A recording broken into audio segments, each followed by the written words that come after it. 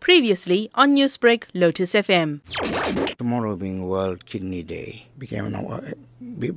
presents us with an opportunity of bringing more awareness to the public in terms of renal failure. So a support group will be launched tomorrow whereby we invite people from the different kidney organizations, the Transplant Association, the Kidney Association, Transplant Olympics, and various other organizations.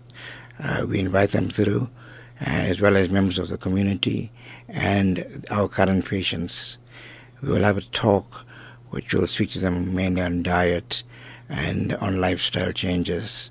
We're expecting around about 50 or 60 people. We will quickly talk to them about the signs and effects of renal failure so that the pickup rate of renal failure can be much quicker than it currently is. Most patients with renal failure are picked up well down the line when they've already reached end-stage kidney failure. So by educating the public on the early signs of renal failure, we hope to get that message through across to the public. This support group, who is it available to? Who can come through? What sort of help will be provided for them? In the support group, we've got various types of patients. We've got patients, firstly, that are pre-dialysis. So in other words, waiting for dialysis.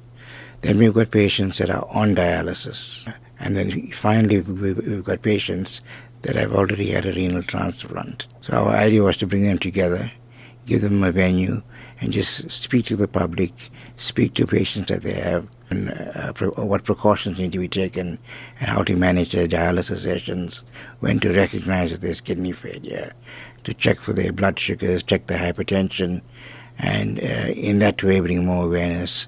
I think with education, patients become more aware of what to look at. Early warning signs.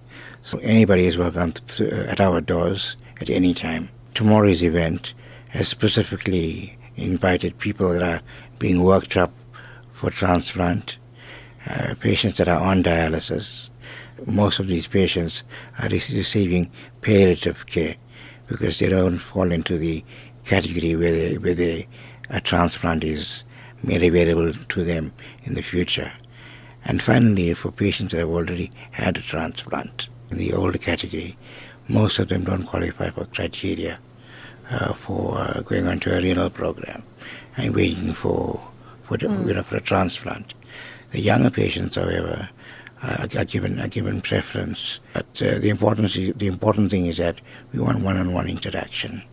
So, as someone who's already undergone a transplant, I'll relate to a kid, a 21-year-old or a 15-year-old awaiting a transplant. And what can be expected at the support group? What sort of program have you lined up? We've got different kinds of specialists speaking to the patients.